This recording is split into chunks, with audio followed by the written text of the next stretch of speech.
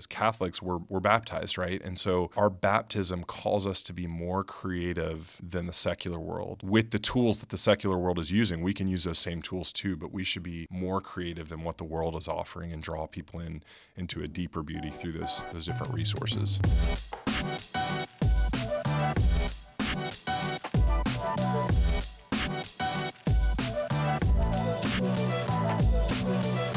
Hello and welcome back to Beyond the Bulletin, the official podcast of St. Anthony of Padua. My name is Nate Hoffman. I am the Communication and Development Coordinator here at St. Anthony, and today I am joined by three-time runner-up to Employee of the Month, Stephen Linehan. He's back. I'm back, and why are you at my desk, Nate? This is my office. Get out of my I know, office. that's right. It's yours. It's all yours now. So, Stephen, you're back at St. Anthony's. Yeah. You worked here for how long? Well, I actually worked here twice. So I worked here for 2 or 3 years back. Oh my gosh. Let's see. Back in 2009, I was youth minister back then when I was young and fresh out of college, working with the high schoolers, and then left and went to Atlanta for a little while. And then at the time, Father Tom asked me to come back and do your job. So, so came back into development and communications for a few years, and absolutely just cherish the years that I got to be a part of St. Anthony's on a daily basis. It's definitely one of those parishes that you're a part of it once, but it never leaves you. It's actually kind of hard sometimes going to other parishes when you leave St. Anthony's. At least that's how I feel about it. So That's awesome. So while you were a youth minister, my wife, not to give away your age or anything like that, my wife was one of your high school kids. She was. Little known fact, your favorite high school youth minister kid of all time. I will not say that publicly because I'm afraid of who else might be listening, but I will say she was, we'll say top five. You're not supposed to have favorites as a youth minister, but now that it's been with some over distance. It's been over a decade, so I don't feel bad. But yeah, she was top 5. I'd love to see that top 5 list, and I'd love to see the bottom 5 list. You will have to pay me. You'll have to pay me a lot. So maybe not for the bottom 5. I can give you that one real Just quick. off the top of your head. Yeah. Easy guys. No, it's always interesting, even with that bottom 5, to see where they end up as adults, right? Like God's grace is abundant and moves, and so sometimes like the kids in youth group that are the most challenging end up like surprising you the most with how God moves in their life, like when they go beyond. And that's the cool thing, right? Like in youth ministry, it's not about a personality or a youth minister or a core member. It's really about like introducing these people to the grace of God and letting him work in their lives and us stepping out of the way. So yeah, that's true. And in fact, working with youth ministers or other, catechetical leaders, sometimes those are the kids. They'll like, I'm going after that guy. Yeah. The kid who can't focus, who's talking trash in the back of the class. Yeah. Like that's the guy we're spending time on because, maybe that's Saul or that's someone who is going to have an enormous impact. And I do think it's true that a lot of times those types of personalities turn into incredible Christians. Yeah. Once they've had their conversion, because they're on fire for something. Sometimes they're on fire for punk music. Yeah. I don't know if kids listen to punk music anymore, but No, you know what I mean. I don't know if that genre's still around, but I know what you mean. But I'll never forget my first summer at St. Anthony's taking kids to summer camp at Covecrest in Georgia. And a couple of our kids, who they know who they are, got in trouble. And I won't reveal on the podcast what they did. But I was just, as a youth minister, felt like I was such a failure. Like the whole thing, it was just kind of a mess. And I'll never forget Randy Rouse, who's the president of Life Teen still. He said to me, he was like, Stephen, like, this is awesome. And I was like, what? Like, what do you mean this is awesome? Like, these kids did this and this is a disaster. And he goes, no, this is awesome. He's like, because these are the ones that God wants the most. And these are the ones he's like chasing. And I was like, oh, like, this is like mind blowing as a young, 20-something youth minister. It kind of really flipped the idea of like mercy and grace on its head for me and how I should be approaching these kids in the youth group. It's a little prodigal sonny. Yeah. Because I was probably the older son in many of these situations. Yeah. And I'm like, you're going after the young? Yeah. You're going after the guy who ran away? I can totally relate. I was generally more the older son in the story too. Like I didn't really get like why, people would be doing whatever they were doing and somehow still God had love for them. And so we have to get over that. Absolutely. Yeah. My sin is this jealousy of it all. And I wasn't creative enough to get into much trouble growing up, but So Steven, you're here with Pushpay. Yeah. They came back to campus. They're doing a little tour. So tell us what you are doing at Pushpay and why you guys came to campus today. Yeah. So when I left St. Anthony's, it was a sad departure for me in a lot of ways because this still feels like, family and community for me when I come back and visit. Pushpay, we adopted Pushpay at St. Anthony's back in 2018 because we were looking for a really good online giving provider. And we felt that at the time that Pushpay was the best, and I still believe it is. And so one of the things about Pushpay, though, is the company really started out more in the evangelical market, serving a lot of different denominations, and they couldn't figure out why they couldn't kind of get into the Catholic market. We're a different animal when it comes to how we view giving and generosity and stewardship, and we have a few more nuances. And so the company at the time, they were really eager to try and help the Catholic market, and I was eager to see this good technology in more Catholic churches. Right, I think that sometimes at a parish like St. Anthony's, we have a tendency to forget the average Catholic experience and the average Catholic parish experience out there. Texas is an anomaly in terms of how the Catholic Church is growing here. If you go to places in the Midwest and the Northeast, churches are consolidating. They don't have the staff. They don't have the resources. And so my kind of motivation for going to Pushpay was to start working on this new vertical and building out this Catholic wing of the company, and to help with that process so that we could get this good technology in the hands of as many parishes, across the country as possible. Yeah. So even as something as technical and you might think not doctrine related. Mm-hmm. You think Catholic and evangelical churches, that's where the differences lie, but at their staff, surely they're the same. But even on the level of stewardship, how is it different at a Catholic parish versus like a large evangelical parish? Yeah, I think at most, from what I can tell, at most like evangelical parishes or churches, you don't have as many funds, right? And there's kind of a different understanding of how you give and the names of the funds. So like at a evangelical church, you'll have, the general collection plate, but then you'll have like a missions fund, and there's really generally not more than it seems like 5 to 10 funds at any given time, from what I can tell at an evangelical church. Whereas when you look at a Catholic church, we have the general offertory, and then we have like 30-second collections that we give to throughout the course of the year, plus anything additional like, the Diocesan Services Fund or Easter flowers, or capital campaign. Kind of all those kind of funds. So there's a lot more nuance. I also think, and this is no shade or shame on anyone, but on average, Catholics give less. Mm-hmm. And there's a lot of reasons for that. Some of it is that we're not as good at asking, or we're afraid to ask because of, it's not in anyone's comfort level. And I always think the thing that we can learn from the evangelicals is that's a shame, because when we don't ask, we're not inviting people into the mission of the parish or into the life of the church. And there's a lot of people that are just waiting to be asked. And I think that that's something that we can learn.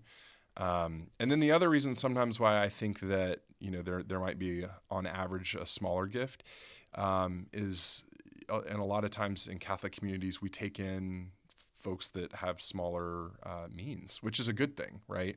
We bring in the immigrants, the poor, the whoever needs help, and so sometimes that can alter the average gift per parishioner. So, at a parish like St. Anthony's, it's a very generous parish in terms of what comes in offertory, but the average gift is smaller. But that's also because we have people of all different backgrounds that come to this parish. It's not kind of a one focus. That's interesting. Do you think that an additional reason is in the Catholic world you have to go?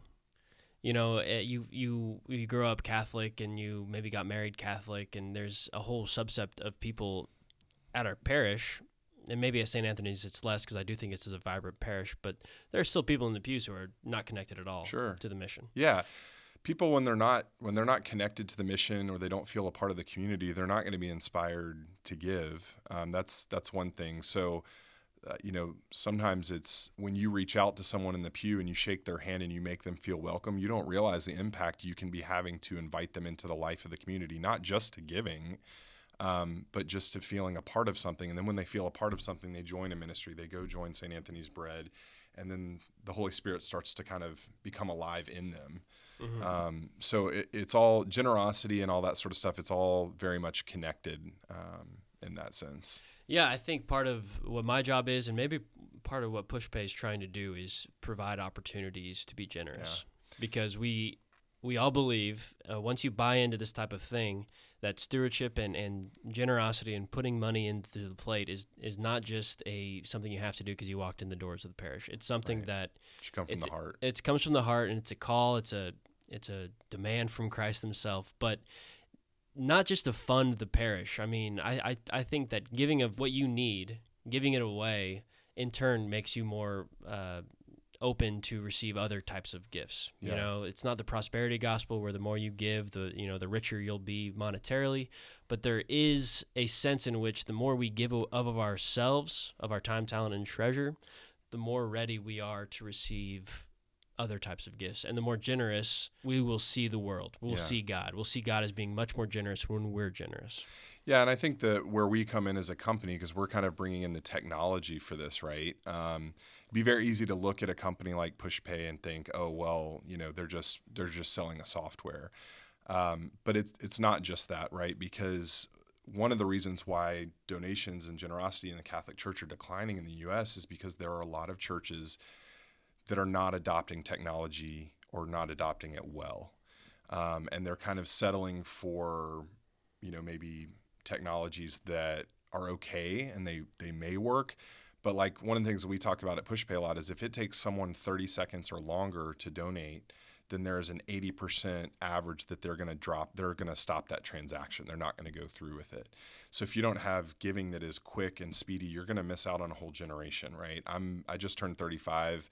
I'm a millennial. I've got 3 kids now, right? Millennials are getting into their 40s, right? That's typically when people start to become more generous. If you don't have the good technology to capture that generosity in a way that translates to the younger generations, then you're going to immediately start missing out on those funds.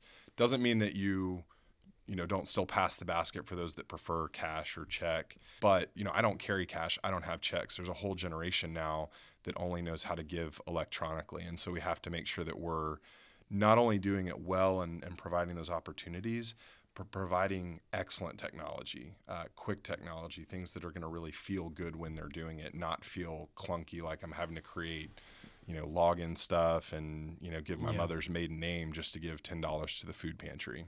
Yeah, honestly, the login thing with the phone is very easy. Yeah. And PushPay is one of my first experiences with that, where you don't have a password. And I think more and more companies are doing that type of thing.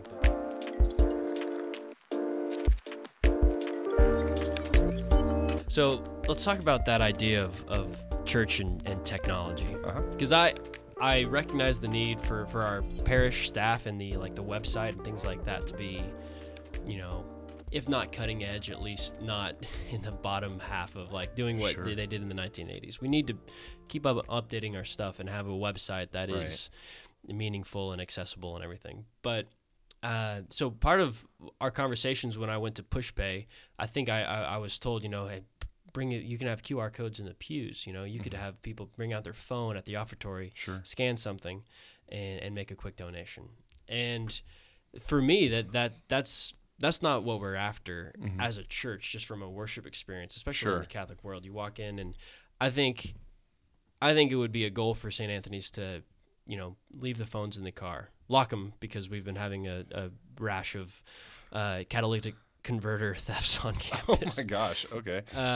It's minor. It's taken care of. We so that was a month ago. Sorry, don't mean to scare your parishioners. Lock your cars though. Yeah, but leave the phones at the door. It's a walking distraction. I'm looking at mine, and I'm tempted to check my email right now, and I'm in a conversation with you, and it's only going to be more so. Am I that boring? Come on. I am dying.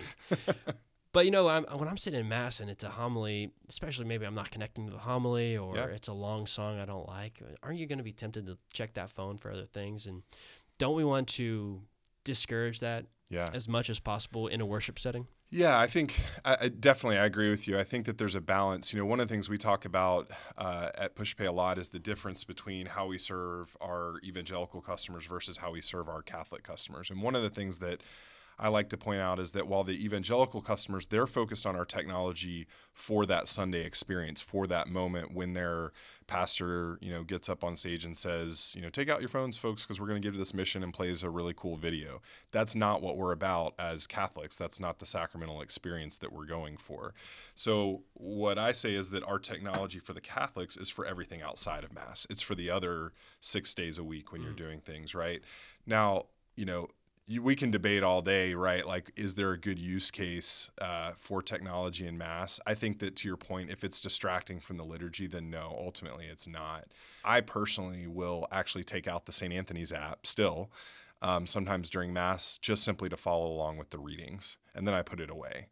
So to me, that's no different than opening a book or opening the Magnificat and reading the readings along, if that's your preference. But I'm very deliberate in that as soon as that's over, I put the phone away and I don't have it out the rest of Mass. So I think there is a little bit of a personal preference, and I think that we certainly can't let technology be a distraction from the liturgy, or it's just like music, right? Like in the point of music in liturgy is to enhance it, to point people back to the sacrifice that's taking place on the altar. So with technology, I would say the same thing, right? 500 years ago, they didn't have speakers in churches, but we have speakers now because it's a technology that enhances the liturgy. So does Facebook enhance the liturgy when you're sitting in Mass, or Instagram or TikTok? No, it doesn't. So that's not something I would say that would be good. But if it's, I'm someone who's hard of hearing and sits in the back corner, and I can't hear the reader well, can I take out my phone and follow along in the readings? Then I would say yes, that's a good use of technology. Yeah, I suppose from my pessimistic point of view and with my own lack of discipline. You're such a rad trad. I can see it. No, actually, I want to talk about that too. Okay. But I just don't see it as being...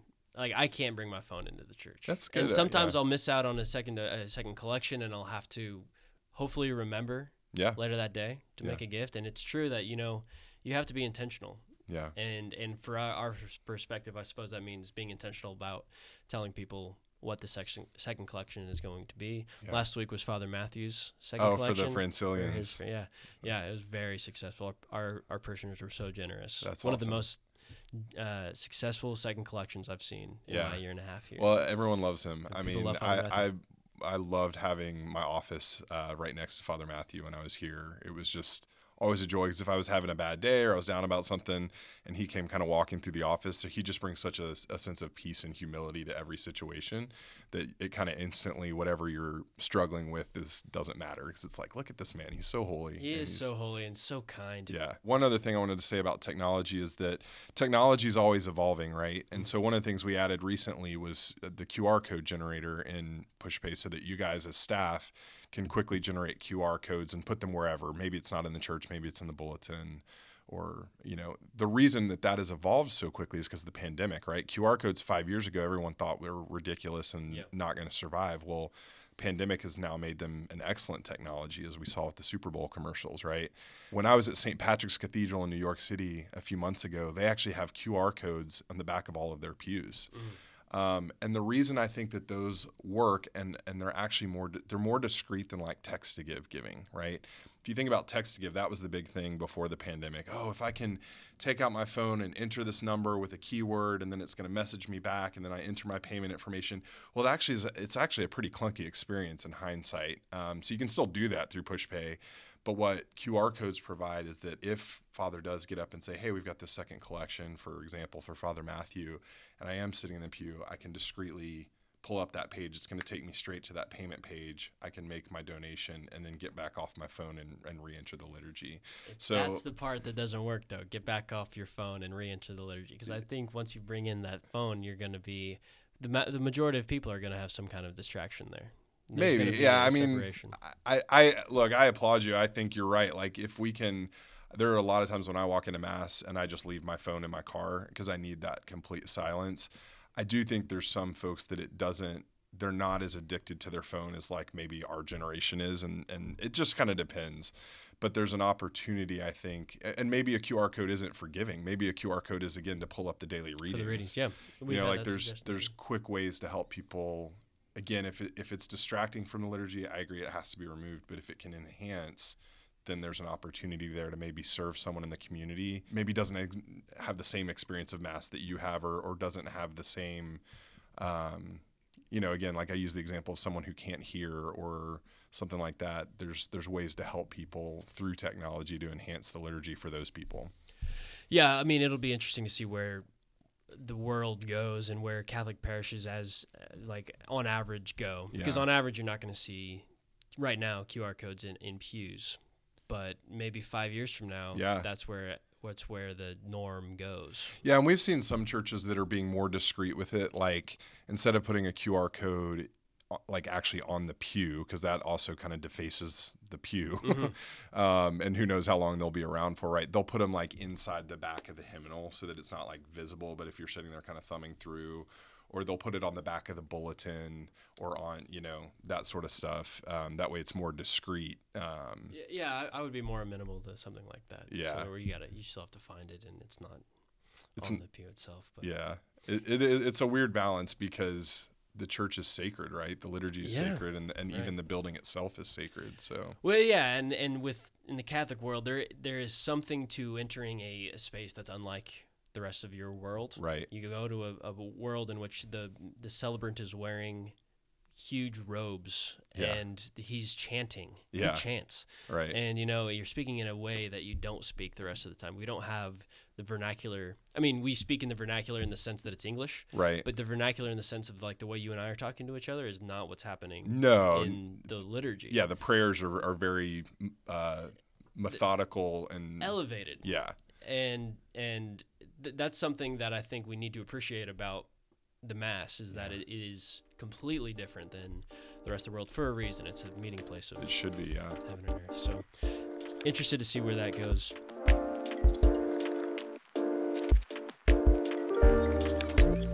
I'm not a rad trad. I'm just giving you a hard time. Yeah, I'm a rad trad some days. There's this kind of movement in the last few years in the church that it's been called tradismatic. Have you heard? I've heard that phrase. I just always say rad trad because it's easier. Well, tradismatic is a combination of traditional and charismatic. Right. So I think it comes out of places like Steubenville. Exactly. I was reading this article it was specifically about Steubenville, but as a reflection of what's going on in certain young circles, I guess, in the Catholic Church, where there's the example was a old, 200, 300-year-old hymn being played on guitar. Right. Or a woman walking in athletic shorts wearing a chapel veil. Right. And there's this sense that like which I have many thoughts about that, but we'll leave that alone. But I think there's an attractiveness, and I think I lie somewhere in that tradismatic. Yeah, area, I think I do too. Where it's just taking the best in this like middle path. Where, as you know, if you've ever read Aquinas or anything, this middle path is generally where virtue lies. Right. And to take this middle path between this old traditional, sort of what the Catholic Church, if you think about what people think of the Catholic Church is like this, old-fashioned, stodgy even, relic of a time gone by. Right. And then this charismatic world where you see the evangelical experience maybe, and then but to combine them in some way that's fully Catholic, but also what the youth are hungering after, which is, so we see our youth hungering after things like the Latin Mass. Yeah. And it scares a lot of clergy, which is really interesting. Yeah, right. But we also see youth loving things like praise and worship music. Yeah. I think it's both and. It doesn't have to. It shouldn't be either or. And that's. I think that's what's been really difficult the last few years for a lot of young Catholics is there does seem to be this aversion to the Latin Mass from some of the clergy. And I can say this now because I don't work here. And I'm not saying that just about St. Anthony's. I'm saying that in general, there's a generation that grew up, right after Vatican II, and they saw kind of this, I hate to even call it this, but this kind of liberation that took place within liturgical settings. And not all of it was bad, but there was definitely, I think, a pendulum swing that went a little too far, where we lost some of our Catholic identity and what it meant to be Catholic in liturgy. And I think that's what you're seeing with young people now, this kind of tradismatic generation is, I love praise and worship. I love to sing Matt Maher with the best of them. But I also can really appreciate the smells and the bells and the Latin. And the other thing I used to say when I worked here, when I would talk about this with parishioners, is they would say, why is this younger generation interested in Latin? I don't want to go back to that. Like, I didn't like that. We didn't know what was going on. Well, you also have a generation now that is much more multicultural. A different language doesn't scare us. And in fact, when we have more resources to study what the words are in a Latin Mass, and to see the beauty and the roots that take place there. And also, we've grown up in a very sterile world, so the idea that we can now have something that is much more rooted in our tradition, like there's that desire to get back to that, and that's what I always say about kind of taking it back to technology as well, right? Like, I hate technology in the church for the sake of technology in the church. If your parish just has a website just because you have to have a website, which most dioceses require that now, it's evident that you're not putting forth any effort. Your website should be a tool of evangelization and should reflect how you feel about your parish community. So in the same way that our ancestors built the cathedrals in Europe to reflect their love of the church and of Scripture and of the sacraments, our technology, if we're using it, should do the same. It should be excellent. Our website should be excellent. Our parish app should be excellent. They don't have to copy what the evangelical church is doing, and they shouldn't. That's not who we are. We are Catholic, and so it should be beautiful. And there's so many great young Catholic artists and digital artists, that are doing this. If you've ever seen, I think it's called Beritus Catholic. He's a young artist out of Atlanta, and he is just creating incredible Catholic digital art. You can order his stickers online and stuff like that. And he just redid a teen Bible study series through Ascension Press. And it's all this like digital art that he's created. But you look at these images and it reflects the depth and the richness of Scripture and of our faith. And I think that at a parish level, we have to do that with the technology that we're using as well. Otherwise, it's just technology for the sake of technology, which is hollow. Yeah, I agree with all of that. Being excellent in all of the things you pursue, and even being open to these new types of beauty that have not existed in the past. If you walk around our campus, you've probably seen the saints' images. That are everywhere. They're not old-fashioned images. No, they're not something you would have seen in the 1500s. Right. But they're a new type of beauty. That maybe was not even possible. Yeah. Because it's created on an iPad. Yeah. By one of our parishioners' daughters, and I find them to be very beautiful. I find that each one of them really portrays maybe the main virtue or two virtues of each saint that we're displaying. So, and I think you can tell in those images that she has a prayer life, and that she prayed about those images, and it's reflected, even though it looks different than visiting and seeing the art in the Vatican or whatever. You can still get a sense of the Holy Spirit and the prayer that went into those images. And I think that that's the thing, right? Like, it's very evident when God is moving in technology or in art or whatever it is. Tying it back to technology, one of the things I always say is, like, as Catholics, we're baptized, right? And so our baptism calls us to be more creative than the secular world.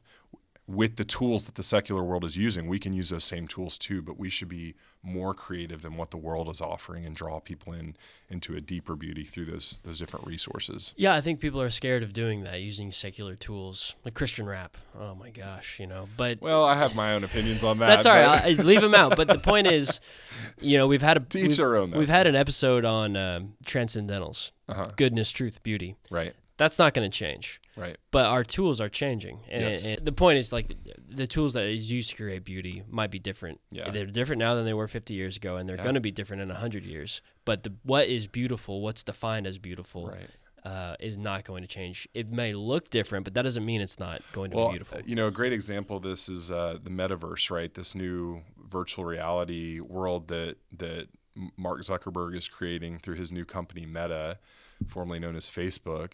Our company is working with some churches on the Protestant side. They're creating metaverses their churches. And some people ask me, they're like, do you think the Catholic Church is going to go that way? I'm like, no, absolutely not.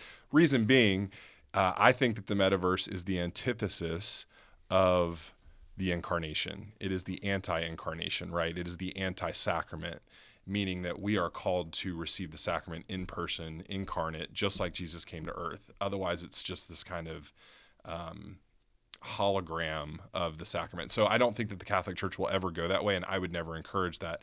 But here's an example of how you could use the metaverse for a Catholic experience that would be really amazing. What if you could all of a sudden capture these beautiful ancient cathedrals and create a museum experience of them for someone that's never able to visit the Vatican, or an experience of like kind of walking the Camino or something like that in Spain in the metaverse? Like, those are things that, again, they're not going to replace church and the sacrament. And I would never encourage that, but there can be a use case that as Catholics, we could start to use these tools for the sake of evangelization. It's something to think about, and it's weird, but no, I don't think I would ever encourage a parish to go into the metaverse for the sake of live streaming their masses. Yeah, we live stream on the metaverse, right? Digitally. Yeah.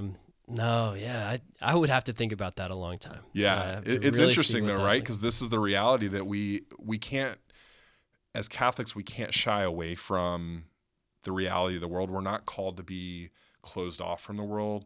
We're called to look at this and say, okay, how do I look through this through the Catholic worldview? Is there a use case where this can bring about some sort of goodness, truth, and beauty? And there's going to be a lot of cases where there's not, and I just have to throw that to the side. And I think also everything in moderation, right? Like, I don't want to live in a metaverse world. That exhausts me just thinking about it. I'm on Zoom calls enough as it is for work. So anyways. Yeah, we need reality. We do. Yeah, it's really important because a lot of people in our world don't live in reality. So. No, and we need it. All right, Stephen, thanks for coming on the podcast. I really appreciate you being back. Did I give you enough to think about, Nate? Oh, I'm frightened of the metaverse. Yeah, don't be afraid. It's not coming. I don't think it's going to be a thing for us as Catholics, but we'll see. We'll see. I enjoyed our time. Yeah, you're welcome back anytime, Steve. Thanks, man. I appreciate it. Keep my office tidy. You know. Yeah, Just kidding. I'll leave it like you left it for me. Awesome. Thanks. Peace.